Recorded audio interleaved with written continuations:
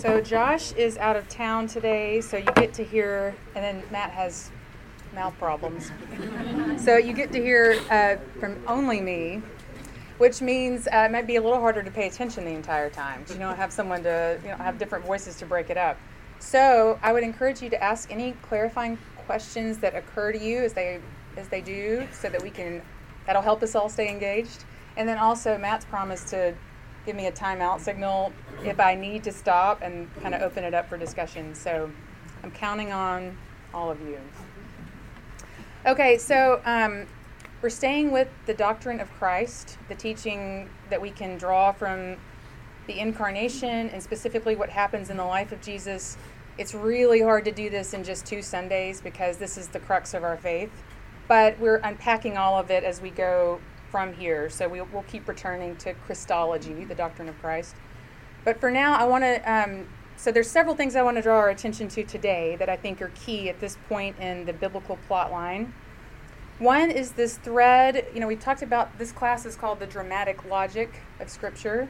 So one thread of logic that winds its way through the drama, we might say, is this notion of God's presence. God wants to dwell with us.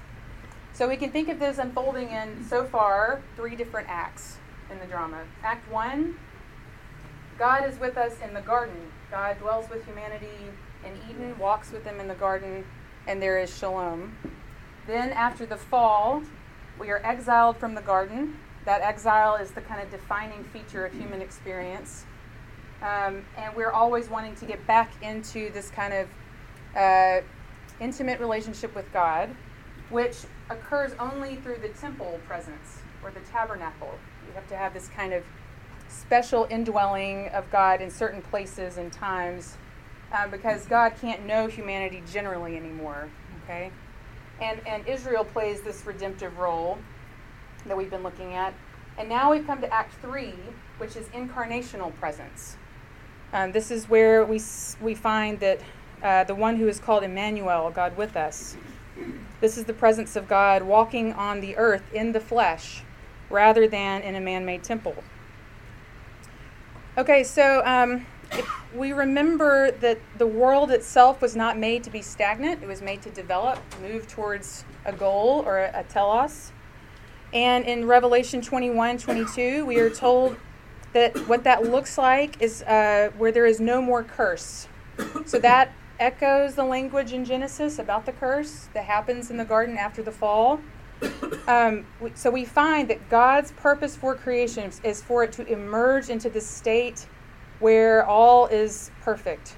It is made to become perfect. And once you introduce a curse into the good creation, that journey is no longer one of just emerging into perfection. Now it's one of there has to be some sort of reversal of the curse. So that's something that we cannot do on our own. It takes God's own life entering into our situation to reverse the curse.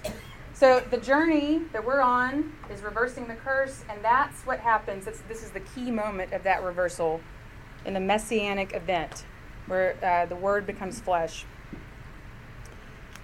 So that's a key claim for today. And another key claim is that this event, the event of God becoming flesh and dwelling among us, is eschatological. That means it belongs to the future. It anticipates and inaugurates the telos of creation, the goal. So that future we see in Revelation somehow kind of breaks into the present. We can think of it that way. So theologians call this a proleptic event. That means somehow the future kind of lapses back into the present somehow. Okay, so this is the future when God will dwell fully with humanity in a renewed earth. That is inaugurated here at the incarnation. Okay, so that's a lot right there. And I'm going to unpack a lot of that, so you may have questions already. But just hold on to them, because some of this, I hope, will start to kind of come together. Okay, so another claim, and I gave Matt permission to erase stuff after I referred to it, so you can do that. Okay. Because he may want to write some stuff up here. So another claim that's important is when you hear language like the Christ event or messianic event, that's kind of shorthand for that all of this stuff goes together. You can't parse out what's redemptive. Is it the birth? Is it the death? Is it the resurrection? All of it is redemptive. So all of it belongs together. It needs to be connected in our minds as a redemptive event. So the birth, the life, the death, the resurrection, ascension, I'm going to touch on each of these as key for defeating sin, evil, and death. So maybe don't erase this yet, but you could get rid of this. Okay, so first let's think about what's happening with the birth. I've asked Brad to read John 1 through 5, and verse 14. So if he'll do that. In the beginning was the Word, and the Word was with God, and the Word was God. He was in the beginning with God. All things came into being through him, and without him not one thing came into being. What has come into being in him was life, and the life was the light of all people. The light shines in the darkness, and the darkness did not overcome it. Verse 14, and the Word became flesh and lived among us. And we have seen his glory, the glory as of a Father's only Son, full of grace and truth. Thanks. So, what can we hear here in terms of the birth? Well, first of all, the language of in the beginning, that evokes the notion of creation in Genesis 1. So this takes us back to Act 1, Eden. We're going back to something, there's something fundamental about creation itself. In the beginning, the Logos was there, the Word. Okay? The Logos was with God, and it was God. We're so used to hearing this that I think sometimes we forget what kind of a logical puzzle that is. So what we're finding here is this paradox of the communal relationship within the Godhead, of the Father and the Son. There's an intimacy there, but also a distinction such that you can't really capture it in language. You're trying to gesture towards it somehow, saying they are together and yet they are the same. Okay? So this is further teased out in 1 John chapter 1, where it says, we declare to you the eternal life that was with the Father and was revealed to us. And then he unpacks it saying it is that of the Father and his Son, Jesus Christ. So this is the language in Scripture, the language of Father and Son. And that Greek word for with, pros, is the same one we find in both of these passages, implies something like, it's not just I'm sitting there with someone. It's a kind of dynamism happening where it's a moving towards one another. Okay, so theologians talk about that as being something like a dance, a perichoresis. Okay, there's a choretic dance happening that the two are one, then you add in the Holy Spirit. The three are so one in their movements with each other that they seem to be one entity. So all of this solidifies our sense of the Son as the divine Logos. Now, what is the Logos? I probably should have written that up here. Thanks. I'm sure you all are more or less familiar with this word. I was grading some of my students' tests last night, and I said, "Oh, I'm so mad. I feel like I failed. They don't know what the Logos is." And my husband was sitting there watching football, and I said, "You know what it is, right?" And he was like, "Sure, it's the word, right?" And I was like, "Yeah, but you know." He was like, "I don't know. Just tell me what it is." So that made me feel a little better because he's a very astute person. So the Logos, the notion of the Logos is a Hellenistic philosophical construct, and it refers to the principle of order in the world and in the mind. Something like the reason that holds everything together. But it exists in here and out here. And so what John is doing, and other early church fathers, they're picking up on this notion as a way of saying, hey, we have something like that. In Jewish thinking, this is something like the wisdom of God, that it is so one with God that its extension is like an extension of God's self into the world. So what John's saying is the Logos, which is this eternal word or plan or vision of God for the world, is that through which all things came to be. And Jesus is this plan or vision, this kind of blueprint for creation, the reason for creation, which designs and shapes it. So what this means for us is that Christ, the one who became flesh and dwelt among us, is the key to understanding the meaning of creation itself, to knowing what that design actually is. Christ shows us the right order of things, of all things. So he's fully God. He's also fully human. And this is what we find really made explicit in the Gospel of Matthew, for example. Matthew is all about tying Jesus' story to the story of Israel, his lineage to the lineage of Israel. All throughout the book, this is happening. We see him going into Egypt. So this is the story, coming through the waters of baptism. And then he is filled with the Spirit and goes into the wilderness. And then in Matthew 4, we have the inauguration of his ministry. And I'm asked Randall to read 4 verses 12 through 17. When Jesus heard that John had been put into prison, he returned to Galilee.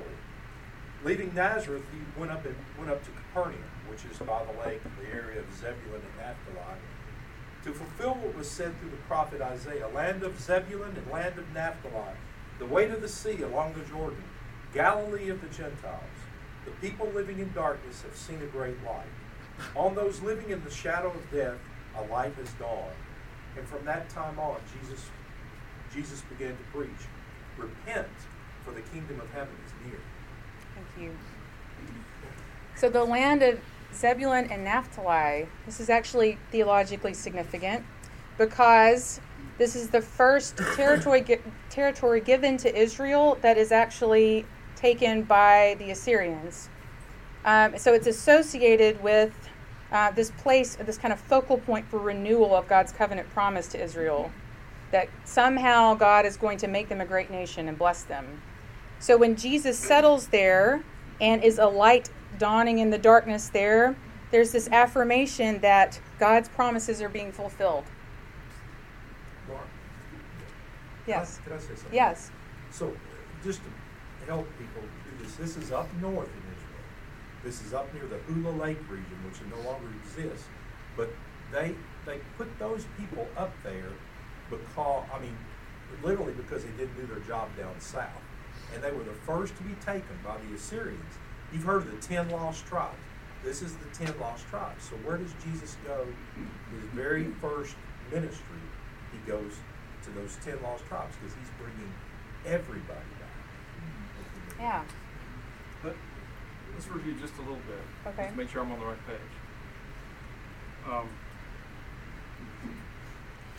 So what Lauren sketched out here, and correct if I'm wrong, is that when we think about who Christ is, it's really important to understand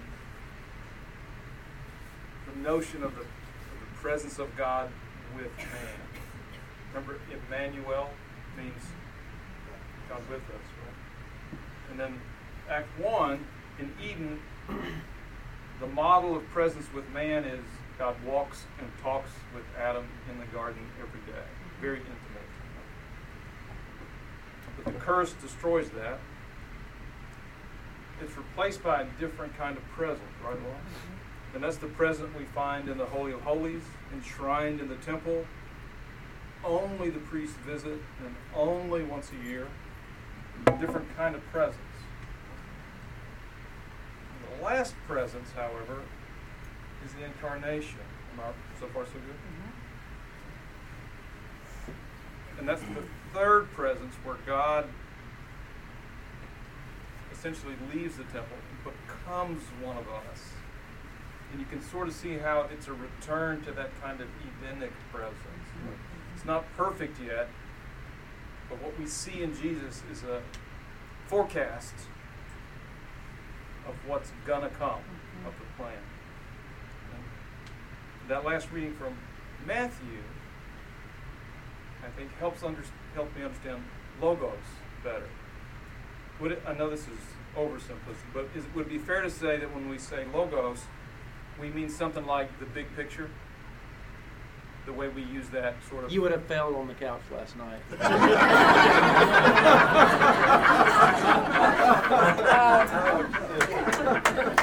I think we could say it means something like the reason that that permeates the big picture, the kind of the logic behind all things. She's looking for Hellenistic. Well, this is where I'm going to go. For the ancient Greeks, right, they tend to see the world as divided between order and disorder, right? The thing they were always afraid of was what they called chaos. It's where we get our word. And for them, chaos was essentially undifferentiated matter. There was a mess, right? And they believed, the pagan philosophers believed there were the way they explained the order of creation was that they had different ideas about it, but there's that tension between order and disorder. And logos is the word they used for the ordering principle, the thing that creates the page, or that it's what connects the dots. Does that make sense? So, and then correct me if I'm wrong here. The reason to read Matthew, or any of the Gospels, but especially Matthew, is that what Matthew is trying to explain is that we've reached this third stage. He's trying to explain that there's a new presence, and that the new presence came with the birth of Christ, who's God incarnate. Right?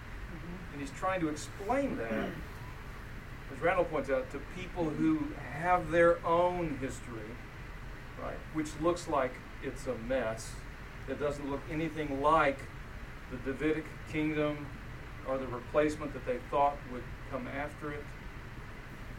But Matthew's still trying to tie it in with those references to those places into what they understand was the picture. And he's trying to help them understand that this is part of the picture. This is how to understand who he is and why he came. And to back to the Christological question, what this Jesus guy actually is. Is that fair? Yeah. Okay. And yeah. Question. But I'm assuming there's more acts, correct? So we're not in Act 3. No. Okay. Yeah. That's all. So then Act 4 would be the outpouring of the Spirit, and Act 5 is the presence of the church, and that's where we are. And all of these build upon each other. You know, none of these are just. I mean, we still, of course, live into the incarnational reality. So. Lauren, can I do one more? Sure. Are you going to do anything about tabernacle? No, I'm not today. Okay, cool. So to back up with Brad's verse in John then says that Jesus came and dwelt among us. And the literal Greek translation of that is he tabernacled among us, which brings that third deal, same Yeah. thing. Yeah. I should have just had you cook it. But you see there's a principle there. There's a tabernacle which was later replaced by the temple, right? The impermanent for the permanent. The place where he dwelt while we wandered is replaced by a bigger, better, more beautiful permanent place. You can see how that fits into the notion of Christ as a, I'm going to use this word, I don't mean it literally, but figuratively. Temporarily, God came and dwelt among us in the body and flesh of Christ, right? Which is a forecast of what's going to be made more perfect and more better later. Just like the temple replaced the tabernacle, there's something coming that's going to replace having him right here physically with us. It's coming. Yeah, and it is inaugurated here because of what happens after all of this is completed, which is the outpouring of the Spirit. So, yes. Okay, so to keep going. So we have the inauguration of Christ's ministry. Something is beginning again. There is light in the darkness. This echoes what happens in Genesis, that God brings light out of the darkness. We have new creation this time. It's not just creation itself, it's a new creation. And Jesus' message is, in verse 17, repent, for the kingdom of heaven has come near, or is at hand. The kingdom of God is showing up. This means the future is breaking into the present. So the call to repent is turn away from the ways that would take you into exile, the ways of sin, and get on board with the movement of God in the world. Get on board with your mission. So he's preaching this to Israel first. We can also think about his baptism as key to this. Christ's baptism wasn't about turning away from his wayward sins. It was about entering into the renewal of a people. That's the baptism he received from John. It's about renewing Israel's covenant promises with God to live missionally in the world. Okay, and then in Matthew 4:23, we see a little bit more detail here. Tells us that Jesus is teaching and proclaiming the good news of the kingdom in the synagogues, and he is healing every kind of disease and sickness. So what is the good news he's talking about? It's not until chapter 16 that he even talks about his death and resurrection, so that can't be the good news. The good news is about the kingdom arriving, and the hint to unpacking that is his healing ministry. So in this ministry, we find evidence of his credibility, his glorifying the Father, his compassion for others, and responsiveness to their faith. But, and Josh touched on this last week, the overarching reason is his redemptive agenda, reversing the curse. So Christ's healing says that redemption is not just about forgiveness of sin. It's about God saying, I want to heal every bit of you. I want to heal your bodies, not just your soul and spirit. And I think we can unpack other miracles in this context as well. So if you think about Jesus calming the storm or feeding the multitude, this is all about reversing the curse that would lead to starvation, or that would lead to what you might call natural evils in creation itself. So this is all about renewal of creation and healing it. So redemption is multifaceted, and it includes these elements that I've written up here. All of this event is redemptive, and it defeats sin through forgiveness. It defeats evil through the reconciliation and renewal of peoples, right? And it defeats death through the healing of creation. So Christ is fully human. That's really important because it means God has taken the human condition up in the fullness of the human condition to renew it, to recreate it. And so that's why we can also say that Christ is the new human. Christ is the new Adam.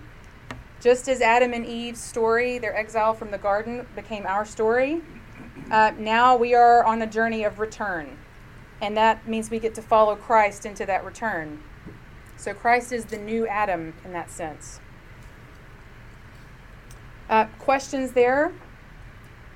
As I'm just kind of jetting through all of this? Yeah. With the Messianic event, I assume that all of those things have to be checked to reverse the curse. Yeah, that's right. And so there are people out there of various beliefs who we may not believe all of those things. Yeah.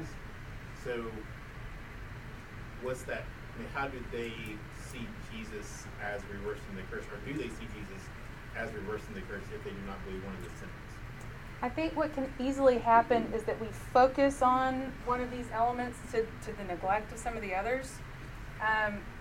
For example, in the Church of Christ tradition, we might have focused too much on the death and resurrection and not given enough attention to the life and the outpouring of the Spirit that happened at the Ascension.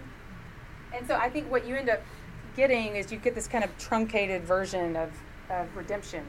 And it's not addressing perhaps all of these elements, right? That we ended up focusing on sin, but not thinking as much about evil and death. Yeah. That's a really good question. I think in the world, more broadly speaking, a lot of us know people who believe that there was a historical figure named Jesus, right? But that's not the gospel. That's not enough of the story to undo the curse. A lot of people believe that, yes, he lived, and of course he died because we're all human. The resurrection for them is a myth, or that's not why the Gospels were written. They're written to say, no, this is what happened. He rose again.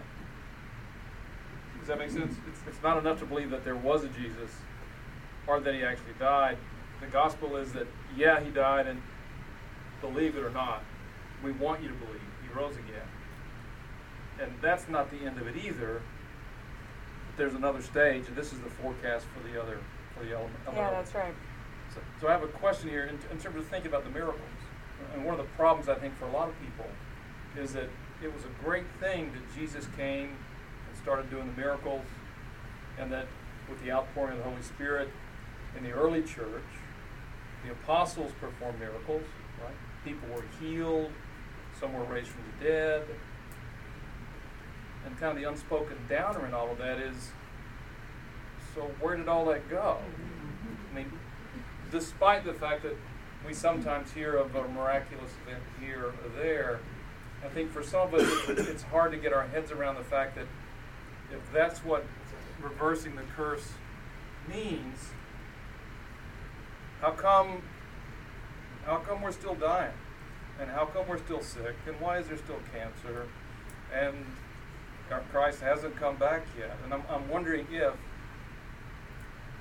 the way to understand this whole part about reversing the curse is just as Christ came here kind of like the tabernacle to show us, but those miracles came kind of like the tabernacle to show us that the curse had been reversed, death had been defeated, sin had been expiated, evil will not win.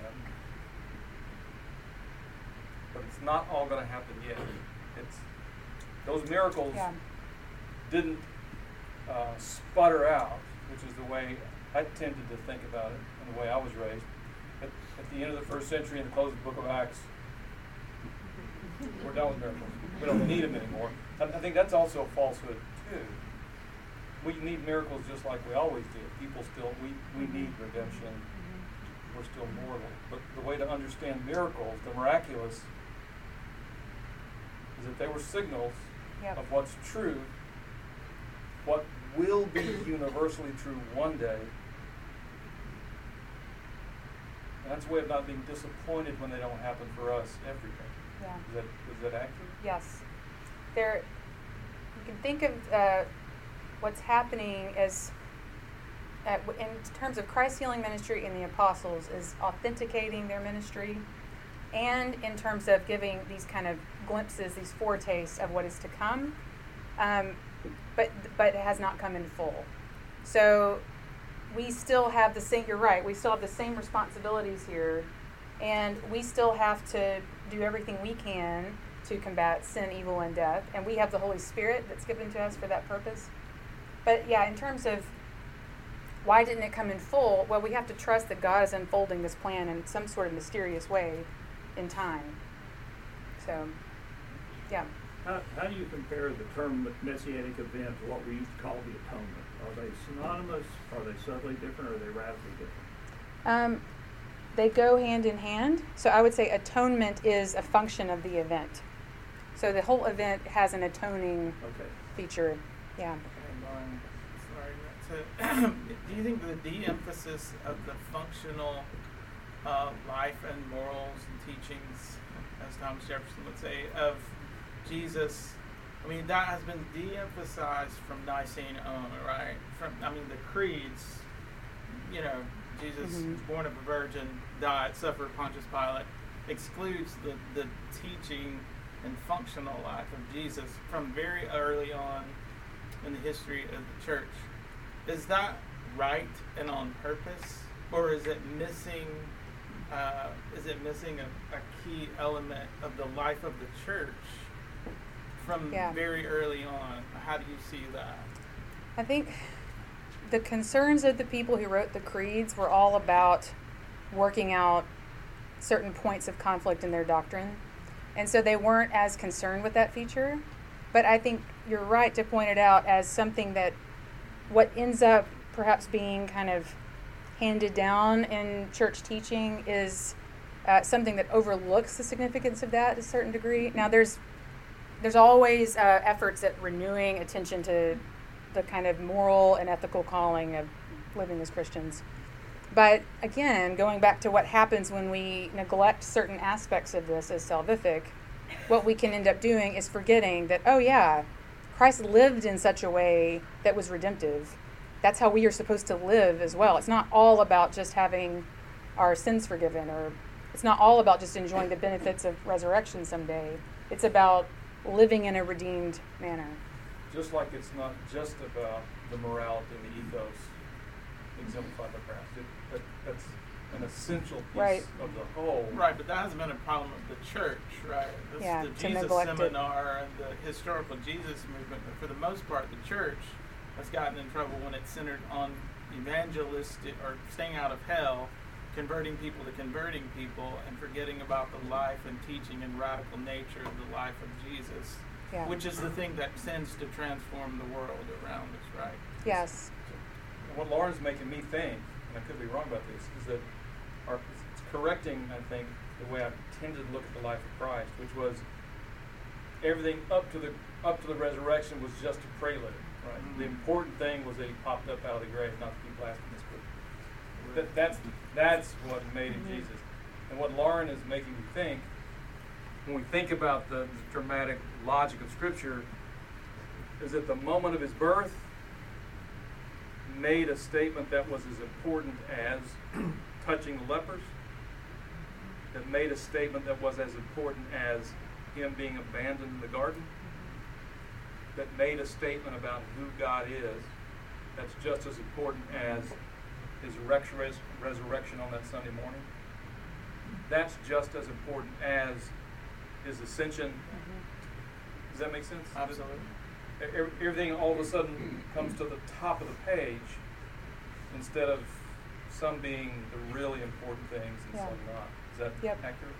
And that also goes back to the notion of why is the Logos an important concept? It's because Christ's very life, his manner of living, interprets or shows us what the design of creation was meant to be. So this is what it means to live a truly human life. It's one way of thinking of that. So let's think a bit about what's happening with the death and resurrection. In the last, we've got a little bit. Okay, so what's happening here is a journey of reversing the curse. We could think of that as undoing the exile from Eden, exile from intimacy with God. But the undoing of the exile is not painless. In Luke 9:22, Jesus emphasizes that the eschatological reality will not fully come until the Son of Man has suffered and died. So the question is, why? Why must he suffer and die? Why isn't it enough just to live this fully human life?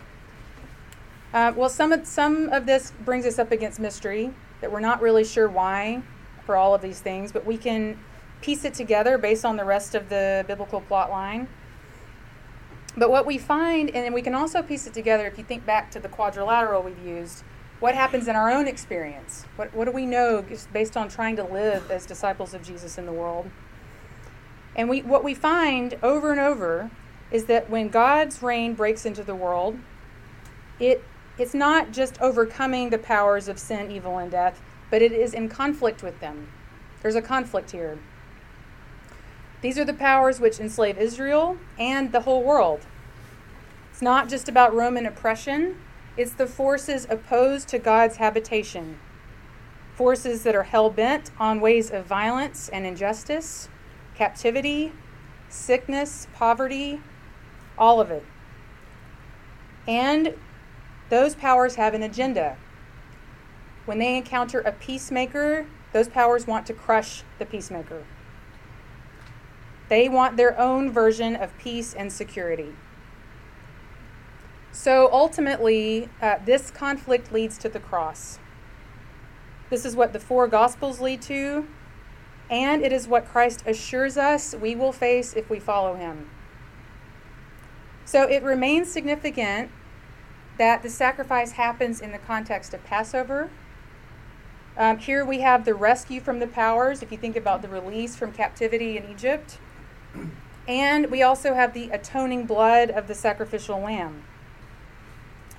So in reflecting upon what happens at the crucifixion, Christians discern that in Christ there is a submissiveness to God's plan. There's a faithfulness that goes all the way to the cross.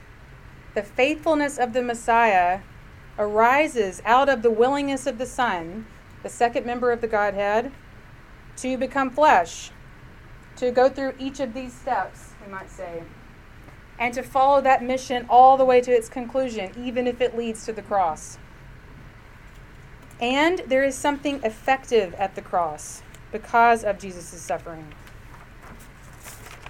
So what the cross does is several things. It overcomes sin so that Israel and all of humanity are released from exile, from the burden of being in bondage to sin. Because we could think of, how does it do that? We can think of it as taking up the full extent of the human experience into the life of God, including death, something God cannot know unless God becomes incarnate. It also defeats the powers of sin, of evil rather, because those powers did not defeat Jesus, because he is resurrected. He's not abandoned in the grave. So God becomes human in order to take up into God's own life the reality of human brokenness.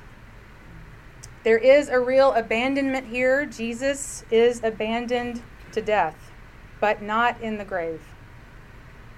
On the other side of the cross is the empty tomb, and that is a crushing blow to death. So we see here again, sin, evil, and death are defeated in the cross and resurrection. And then we anticipate this final step, ascension, which is the moment of Christ's enthronement and the inauguration of new creation. The outpouring of the Spirit happens after this. We're going to look at this next week, the importance of the ascension. And so again, thinking about Christ as the new human, and this journey is our journey, we look forward to moving through these steps. Death, why is death still here? This is the reality. We live in the now and not yet of the kingdom, the arriving kingdom. And yet, what we have been assured is the resurrection. Christ is the first fruits of those who will come after him. He's the first that has been resurrected from the dead and who stayed alive, so to speak. Anyone else in Scripture who was resurrected from the dead died again. He's the one who was resurrected and ascended to be at the right hand of God. That journey will be our journey. So this is a whole event. The whole thing is the atoning work of God, not just the crucifixion, not just the life, not just the resurrection, all of it. And it is God's action, God sacrificing God's own self. The one responsible for new creation cannot be less than the one responsible for creation itself. Only God's life can deal with the curse of sin, evil, and death. And we can think of that as God's very essence as love overwhelms that curse. So that's all for my material. So we can open it up for general discussion or questions or points of clarification. Yeah. This could be a long conversation, so we need to talk about this later, that's fine. But I've heard a lot of people wrestling with the issue of Jesus kind of being submissive to the Father, and how that can kind of give this idea of like a hierarchy. Like, how do you talk about, faithfulness and submissiveness without ending up in some sort of hierarchy where like the Father is above Jesus? It's more God than Jesus. Yeah. That kind of gets into Trinitarian doctrine, but a short answer to that is that the members of the Godhead are all equally involved in every moment, every act of God. And you've been to seminary, so I'm kind of saying this for, So the submissiveness, there could be other ways of framing that. You could say that Jesus is so given over to this mission. He's so enraptured by it, right? There's a kind of faithfulness, obedience, willingness, goodness, however we want to frame that. But that it's not just about saying no to me and yes to you, God. It's more about a kind of wholehearted giving myself over into this mission. So that might be a better way of framing it. So submissive can be kind of... says he didn't consider equality of God with God something he could really grasp and right. hold on to. So Yeah. There was some element of putting himself a little bit below, or at least Yeah. for a period of time. Yeah, there's in the Philippians hymn, what we see there is that equality with God is not something that wants to be he wants to exploit. Right. So there's an embrace of the humility of the Son, the willingness to become flesh and dwell among us is a pattern for Christian living. This is why we are called to live into the same sort of pattern, which is our power, our whatever that may be, is not something to exploit, but rather to use to serve the mission of God in the world, to redeem it. And a pattern for Israel's obedience to Torah in the beginning. Right. Yeah, so we get into trouble when we think of the submission apart from, I think, the joy and being in love with this, right? It's not just about saying no to what I want, but rather learning to want this, like training our desires so that this fulfills us. Could that also be a part of the human component of his submissiveness? I mean, he's kind of processing both the God-man perspective, but the man part of him still has to give into something bigger. Yeah. We certainly see that conflict playing out in the Garden of Gethsemane, that prayer of, let this cup pass. There's the human part of him that is struggling with this. Am I going to go all the way through this suffering? So the human part of him also has to move through temptation, and we have to believe that's real in some sense, or it wouldn't be meaningful, it wouldn't be redemptive. But this discussion to me also reminds me, in our tradition at least, how uncomfortable we are with the notion of mystery, especially in its deepest theological sense. A mystery is something, I think I said it before, a riddle is a puzzle. We just haven't found the answer yet, but there's an answer and it'll solve everything rationally. A mystery is a thing we don't understand. There's not a missing piece that we can find. It's a mystery. And I think when Lauren uses the word mystery, especially as it's used in trying to figure out things like what's exactly the relationship of those three members of the Trinity, and that's why that term mystery came to be used. We can't explain how it works. We just see that it works. And I think that's difficult for some of us in some tradition. We're uncomfortable with mystery. We like to have an explanation, a proof text, an answer for everything. And sometimes the answer is, it's a mystery. Another question. I like the thought of it being a mystery. And we are uncomfortable with that. I know I am. But part of the mystery also is, and I'd like to know your thought on it. I'm not sure we know exactly how many acts this story has. And a constant in the dramatic logic that's going through is in each act, everybody thought that they were the final act. So the people in Act 1 could not really conceive of what was going on in Act 4. But each time people said, this is the end, God steps in and says, I'm not done yet. I'm not done yet. And I wonder how differently the people would have lived in Act 3 had they known that there was an Act 5. And I wonder how differently people would have interpreted Scripture in Act 2 if they would have known that there was an Act 4. And so I wonder how differently we would act if we knew the mystery of where this work ends, of how much more there is to come. And I think we probably limit ourselves and we limit God when we say, I know exactly how this is going to end, but God can't possibly do more than that. I think the one kind of sticking point with that is this claim that we're making that with this act, that the future has somehow broken into the present. So we don't know exactly how it's all going to unfold, but the claim we're making as Christians is that we know that resurrection awaits us. We know that Christ has been set above all things, and all things are being set under his feet in some sense. We don't know exactly how that's all playing out. So I think that's probably where we would get into the complexity of it. So what exactly does that mean? But one thing I appreciate that you're pointing out is that what we tend to do is assume that we know how that's going to happen, or we know how that's going to play out, or we think we can kind of predict it somehow. And what we're not realizing is there may be some like major shifts that are still occurring, that God is working in ways that we wouldn't expect or discern towards this being the reality that we all experience.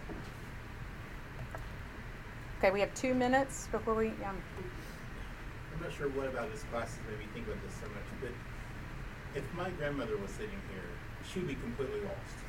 And she read the Bible every single year for many, many years.